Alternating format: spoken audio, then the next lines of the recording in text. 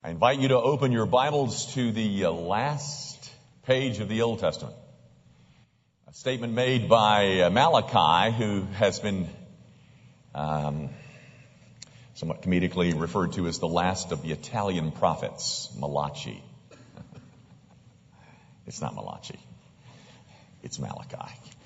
I want to read you just the last sentence, the last couple of sentences of the Old Testament written by Malachi. Malachi chapter 4 at verse 5. You follow as I read. Behold, I will send you the prophet Elijah before that great and dreadful day of the Lord comes.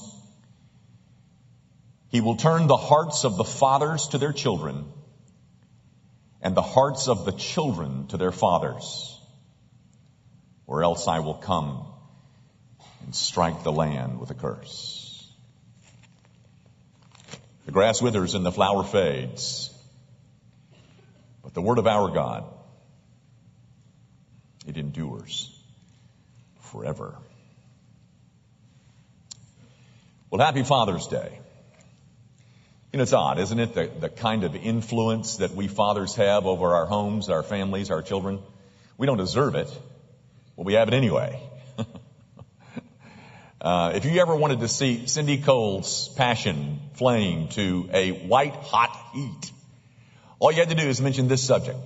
I mean, she was wild-eyed about the influence of a father in his own home and the role that daddy played in the home. You know, in all honesty, moms are better at it. That is, this whole parenting thing. Moms are better at it at least most moms are better at it than we dads. But we're the ones with all the influence. You don't agree? Well, just give this a bit of thought. If you've done any counseling in your life before, which I do a fair measure of, and I don't do this much because I'm way over my head, but in the counseling office with the counselors, what is the subject that seems to come up without fail? Well, could you tell me about your relationship to your daddy? I mean, mama gets in there too, but you know, the big thing is the key variable is what about your relationship to your daddy? Help me understand your relationship to your daddy. You know, I've often wondered what my daughters say to their husbands or their friends or their counselors or whomever about their daddy. Because I bet it's not all glowing. But guys, with that in mind, that influence that I'm alluding to, our text makes a statement that it's just beautiful. Don't you think? He will turn the hearts of the fathers to their children, and the hearts of the children to their fathers. Now, guys, exegetically, if you know what that word means, exegetically, it's hard to say that Malachi, when he wrote that, was thinking of the family. More likely, he is thinking of a national repentance that will be brought to Israel by the arrival of the coming of the Lord, which will be announced and prepared by the coming of Elijah. And you may recall it was Jesus in the New Testament who says that Elijah was John the Baptist. You might know that. But that's what he's really talking about. But it is fair to say this about this text. That one of the benefits, one of the results, one of the outcomes of a national repentance will be a family benefit. One of the inevitable results of a nation that repents of her sin is that the hearts of daddies will be restored to the hearts of their children, and the hearts of children will be restored to the hearts of their daddies. Now, that's not the only benefit. But it's interesting that Malachi mentioned that one.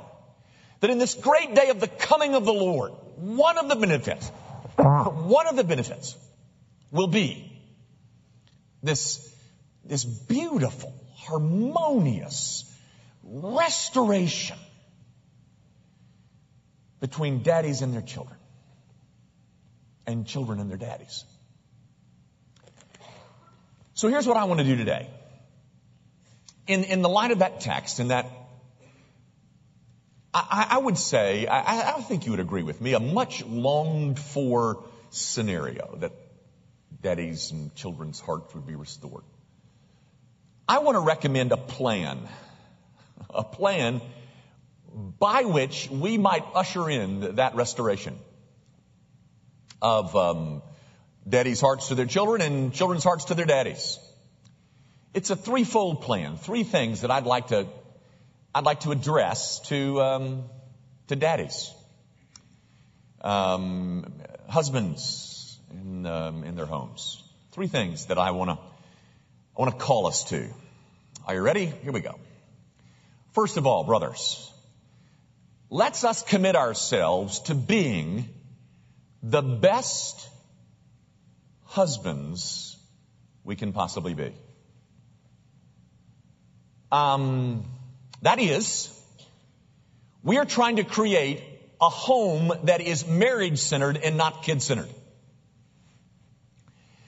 Let me give you an example, or just a bit of an example of what that might look like. Imagine, this is just trying to illustrate what I'm trying to point out. Daddies, what's the first thing that you do when you come home from work? Let's say you got this young family and you come home from work. What's the first thing that you do? Well, we play with the kids. And we play with the kids thinking this way. Well, haven't seen those kids all day. Never stopping to think that I haven't seen my wife all day either. And I had this hunch, I'm not sure I can prove this, but I had this hunch that if kids knew the difference, they would much prefer daddy to spend time with mommy anyway and just be left alone. But they don't know the difference. And so when daddy gets home from work, there they are standing at the door, toys in hand. And so onto the floor we go to play with our kids. Now, mama, she kind of appreciates that because it gets the kids off her hands for a little while. But apparently mama has got her own problems of marital amnesia, because apparently she has forgotten that her biggest need, her primary need, is to spend quality time with her husband. And in addition to that, the kids can be taken off of both of their hands if somebody will simply step forward and say, kids, mama and daddy are going to spend some time together. You go find something else to do. That's all it takes. That's one of the things that we could do to begin to make our homes marriage-centered and not kids-centered. You know, guys, I'm afraid that we men, we have caved into some feminist propaganda that describes us as these great manipulative aggressors who wants to subjugate women and men so that we can advance the patriarchy or some other such nonsense. Guys, we're cooperating with the people who are trying to emasculate us. And then we end up becoming a sort of a second mom. Your home doesn't need two moms. Your home has a good mom already. What your home needs is a dad. Yeah, I know you got to work, so go make your money. But bring your best to your home with a particular focus on your relationship with your wife. Because we are going to concentrate on being the best husbands we can possibly be. Second thing. Let's us, brothers, commit ourselves to the disciplines of godliness. Now guys, godliness doesn't just happen. The New Testament makes it pretty clear that you and I are asked to cooperate with God the Holy Spirit in this process of sanctifying us. Godliness just doesn't automatically occur. There's a cooperation that goes on between me and God the Holy Spirit dwelling within me. And so I want to list 4 disciplines. Now guys, you know, I could list, there's probably 404 that we could list. But the ones that I want to list for you are the ones, I chose these self-consciously because I think they're I don't know, I guess they're the most violated. But in my estimation, they could be the most important. Commit ourselves to the discipline of purity. Guys, it's those socially acceptable, those publicly allowable little pieces of questionable activity that are ruining us. You know, I think the devil has a way of taking his most dangerous weapons and making them appear to be the most antiseptic. It's the screen time, guys. The stuff that we're looking at. Brent Wilkins showed me a study recently that, on average, we look at 8 hours of a screen a day, whether it's a TV screen or a computer screen or a telephone screen. And I guess that much of that is coming at work. But let's just, for argument's sake, say it's not coming at work. So add this up. You got 8 hours of work, 8 hours of sleep, and 8 hours of screen time? That doesn't leave a whole lot of time for anything else now, does it? And during that screen time, we are being exposed to dirty jokes, crudities, suggestive things, perversions. You know, guys, I bet we see more perversions in a week than our grandfathers saw in a lifetime. You know, there is a statement that Job makes in chapter 31, verse 1, Job 31:1. You might want to write that down and memorize it, because it goes like this. Job says, I have made covenant with my eyes that I will not look upon a virgin. Now, guys, every guy in this room knows what he's talking about. Every man in this room knows how hard that is, but it can be done. We can control our eyes. I'll give you an example.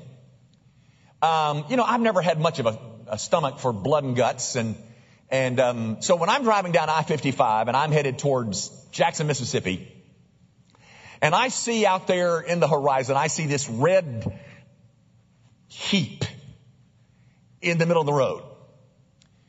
I'm thinking, okay, something's been run over, a armadillo or a bear or a deer. I don't know what it is, but something's been run over up there, and I don't want to look at that. And so I steel myself and I whiz on by that thing, driving the speed limit, and I don't look. I can pull that off every time. If I don't want to look at that, which I don't, I can pull it off every time. Guys, if we are going to commit ourselves to the discipline of purity, we're going to have to manage, we're going to have to control our eyes, what we look at.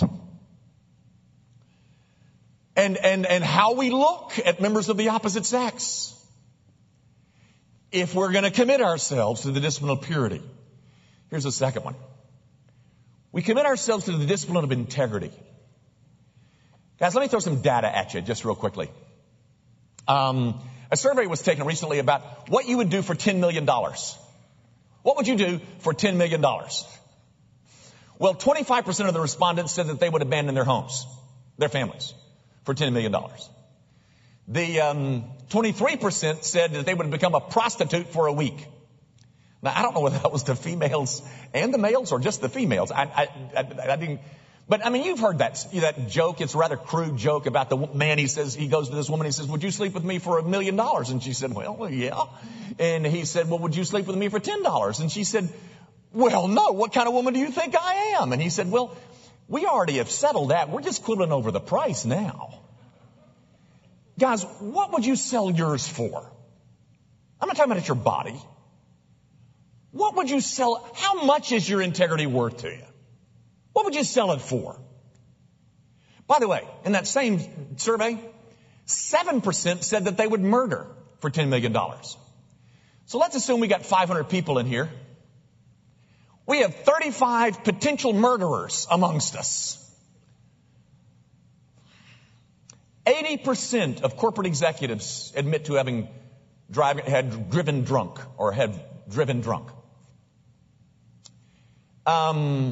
If valuable corporate property is stolen from the corporation, 6 times out of 7, the thief is a man.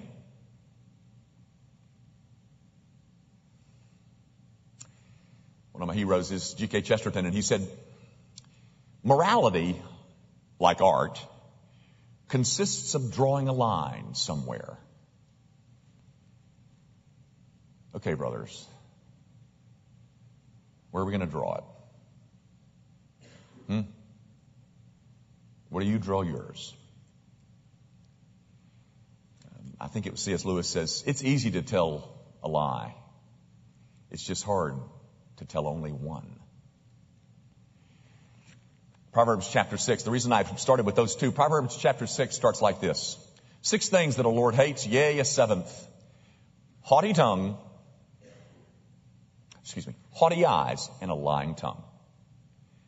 So, the first 2 disciplines I've mentioned, it has to do with your eyes and your tongue. If you want a synonym for what I'm talking about, I'm just talking about just rot gut honesty. Just honesty. You know, guys, a month or longer than that, 2 months ago or so, Susie and I went out to supper. We go out to this one place. We try to go out every Friday night, just the 2 of us, and we always find some place that offers a coupon, and that means we eat a lot of Mexican. So we found this one place that we really like, and there's one dish that we really like, and we ate our dish and our 2 Diet Cokes. No margaritas. We ate our little dish, and then the bill came. And I noticed on the bill that she had only charged us for one of those Diet Cokes. you know how expensive soft drinks have become. It was $1.95. So I said, well, okay. And I just put the tip on there and signed it and left. That night, God would not let me get away with that. And so the next morning, and the only way I ever got to sleep that night is saying, okay, I'll take care of it tomorrow morning. So, I got cleaned up the next Saturday and went out to this Mexican restaurant, walked in. I don't know what time it was. It was around noon sometime. And there was a lady in there, and she was some kind of manager or something or other, and I handed her $2, and I said, you didn't charge me but for one of my soft drinks last night, and I wanted to pay you for that other soft drink.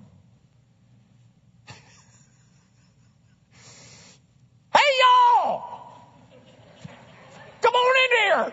This fool just brought $2 back in. I mean, it was like, and I was walking out and she was headed over to tell her buds about $2. Okay, brothers, where does the line get drawn for us?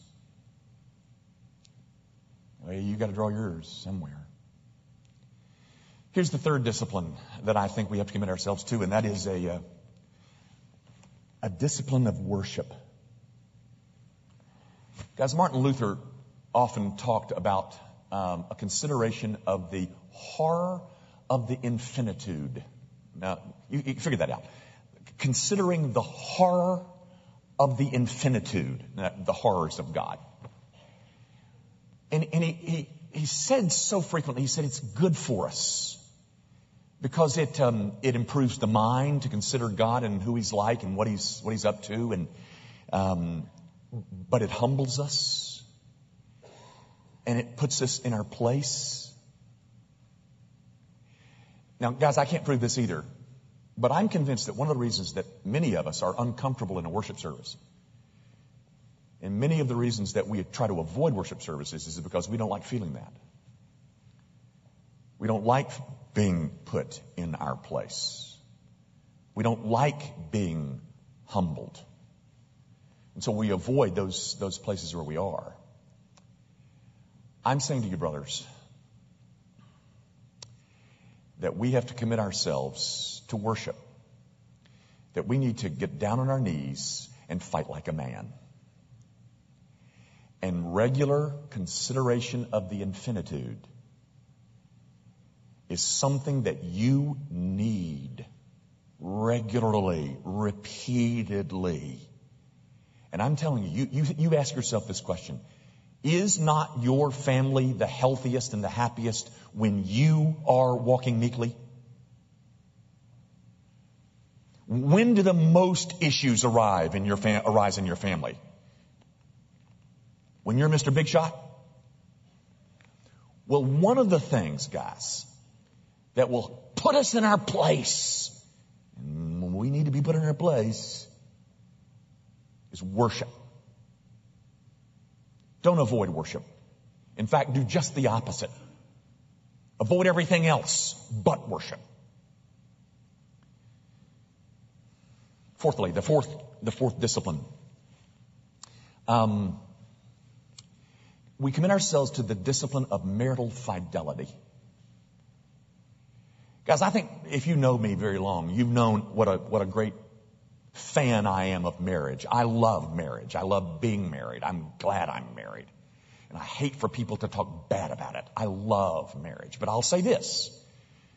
Marriage is a decision that you make that closes more doors than any decision in lifetime.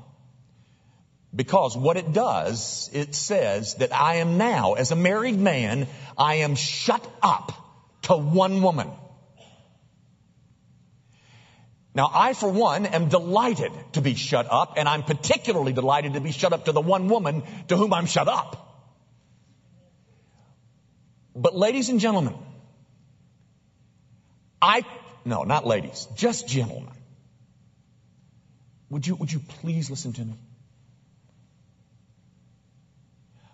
I cannot allow myself the luxury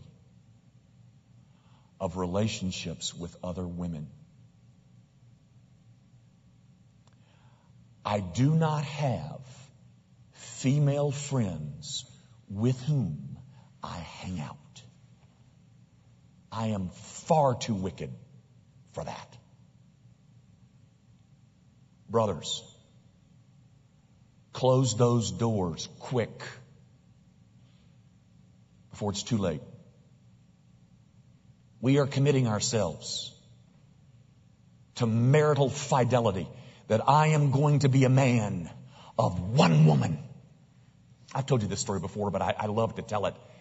Years ago, I went to do some Christmas shopping at a place. It was just this little hip ladies store, and you know, the girls were all young and cute and dressed right, and my wife had found this. I was buying one for my secretary, and I was buying like, there were these little silver, they weren't real silver, but silver plate bows. And they were a little pin on that I guess the one would wear it right there. I don't know. Anyway, so I walked in there, and there was. Susie had sent me over there to get them, and they were affordable. And so I went in there and I said, I'd like to have that. Actually, I need 4 of them in boxes. And the little girl, this little hot chick that was behind the counter waiting on me, she said, "Woo, you are some kind of ladies' man, aren't you?" You're laughing much too heartily over this. There was a day. Really hurt my feelings. But she said, You are a ladies' man. And I said to her, just neat jerk. I said, oh, no. I'm a one-woman man. And that girl said, she didn't cry, but she looked at me and caught me in the back of my eyes, and she says, that sounds so beautiful. Brothers, we are one-woman men. Just one. All the other doors are closed. And if they're not closed, get them closed. Get them closed quick before you do something really stupid. And then we got big problems. All right, that's the second thing. The third thing is that we commit ourselves to masculinity. Now, guys, I'm not saying that, that's a buzzword these days, masculinity. But I'm not saying commit ourselves to being an autocrat under the guise of masculinity. I'm not saying that. What I'm saying is commit ourselves to being biblically masculine. Now, in a word, what I have in mind is this: leadership.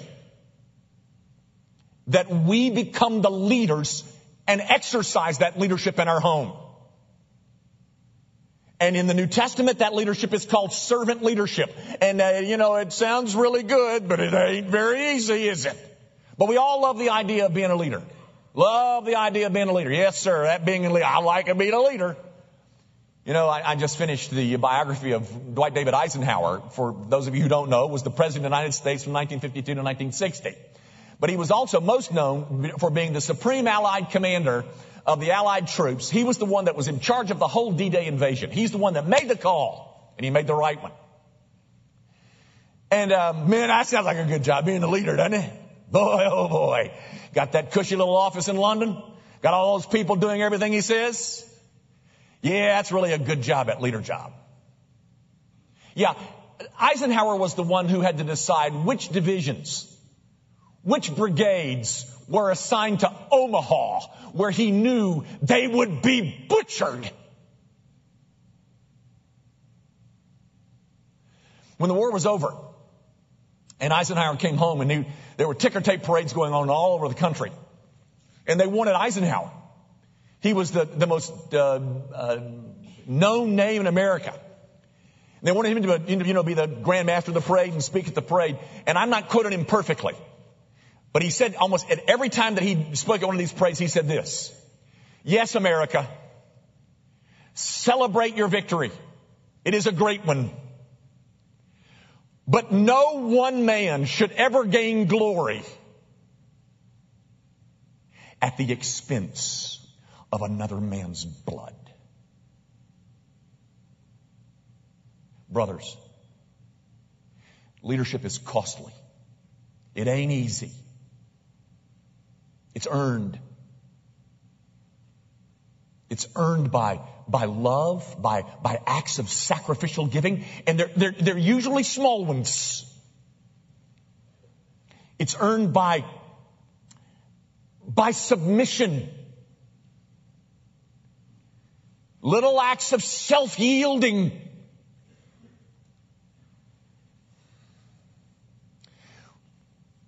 Guys, becoming a married man doesn't give you a ticket to avoid submission.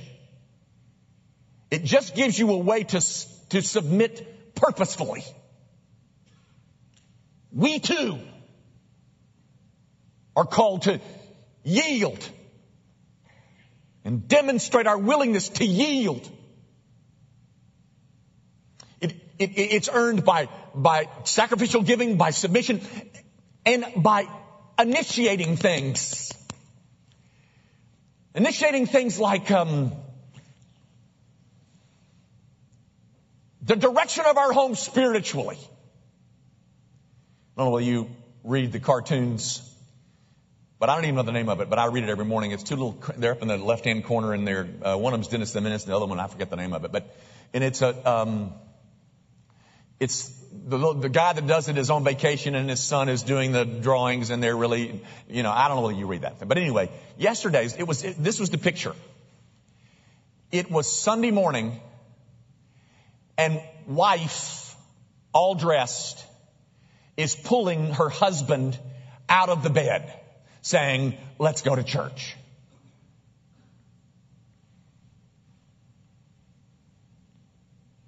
Brothers, has that ever happened in your home? Ever? Has it ever happened once in your home? Then I want you to know you have failed as a leader. You're supposed to be directing where that home is going to go spiritually. You're the one! You're the one! You're the one! We direct how much debt we're going to tolerate in the home. We direct problem solving. We initiate forgiveness.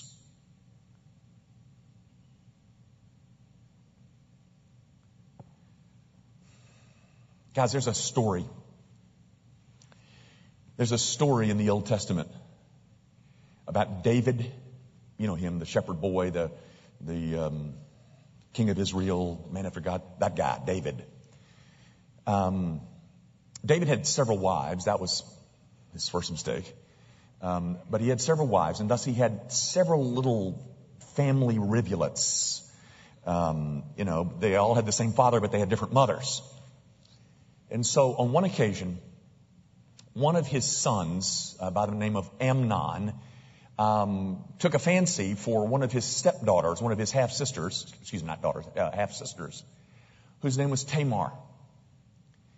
And so he thought he was really in love with her, and I think you know the story, but he finally got her into his bedroom, and there he forcibly and violently violated his half-sister. When David, the father of both of them, heard about this event, he ranted and he raved and he screamed and he kicked the dog and he threw some things, but he didn't do anything. And you know what happens next? Absalom, Tamar's whole brother, takes over this whole situation and plots a way that he can murder his half-brother Amnon. And he does murder him, and then everything comes apart, and there's a war in Israel, et cetera, et cetera. And the text doesn't say this. I can't prove this. I'm simply saying something to think about, brothers. I wonder how much of Absalom's behavior and his plotting to kill his brother and all that, how much of Absalom's behavior is directly traceable to his father, who did nothing.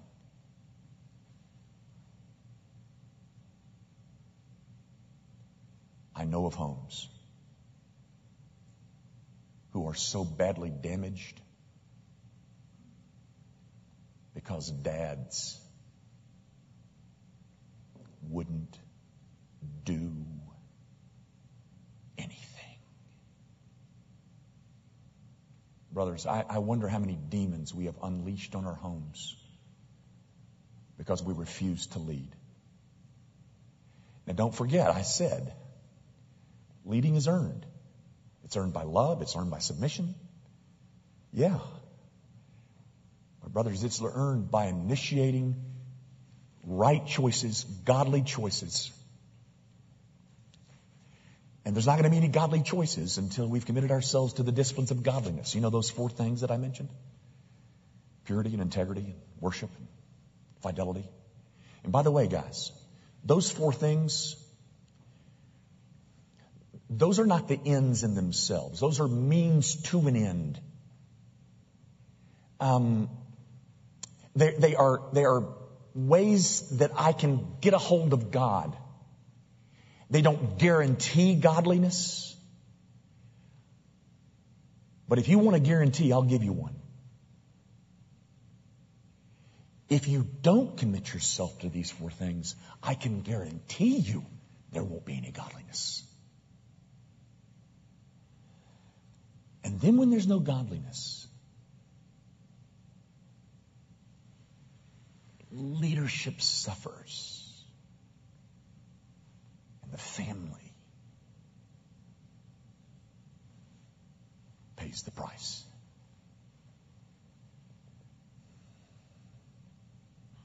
Let me wrap this up this way. You come into the New Testament and you find Jesus being described as, the Savior of His people and yada, yada, yada. That's all very true. He's described as the head of the church. At one place He's called the cornerstone of the church, the founder of the church. But let me tell you what else He's called. He's called the husband. Do you know that? We're called the bride, the church. We're the bride. He is the husband. And He's good at it. So, brothers, I simply say this. With Jesus as a model, let's get good at it. Where we need to repent, get on your knees and fight like a man. Do that. And may I say real quickly, not quickly, but I'm assuming for a moment that you're all Christians, and that's probably not true. I don't know of a time in the history of the Christian church where every person in a group this size, where everybody was a Christian. But if you've not yet given yourself to Jesus Christ, my friend, that's where you must start. You must throw yourself at Jesus Christ and take Him as your Savior and Lord. Do that now. And then let's get about the business of husbanding our wives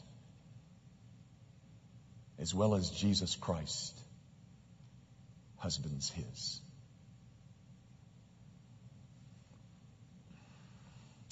Our Father, I do pray that You will remind us of these very important things that You've assigned us, duties, responsibilities, callings.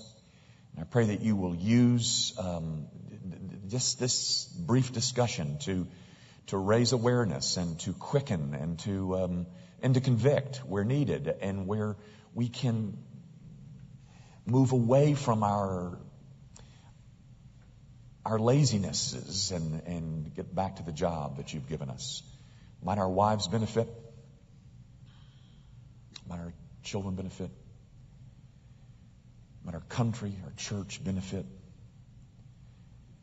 from the appearance of a whole new breed of godly men determined to carry out responsibilities entrusted to them by the Lord of glory. We pray, of course, in His name.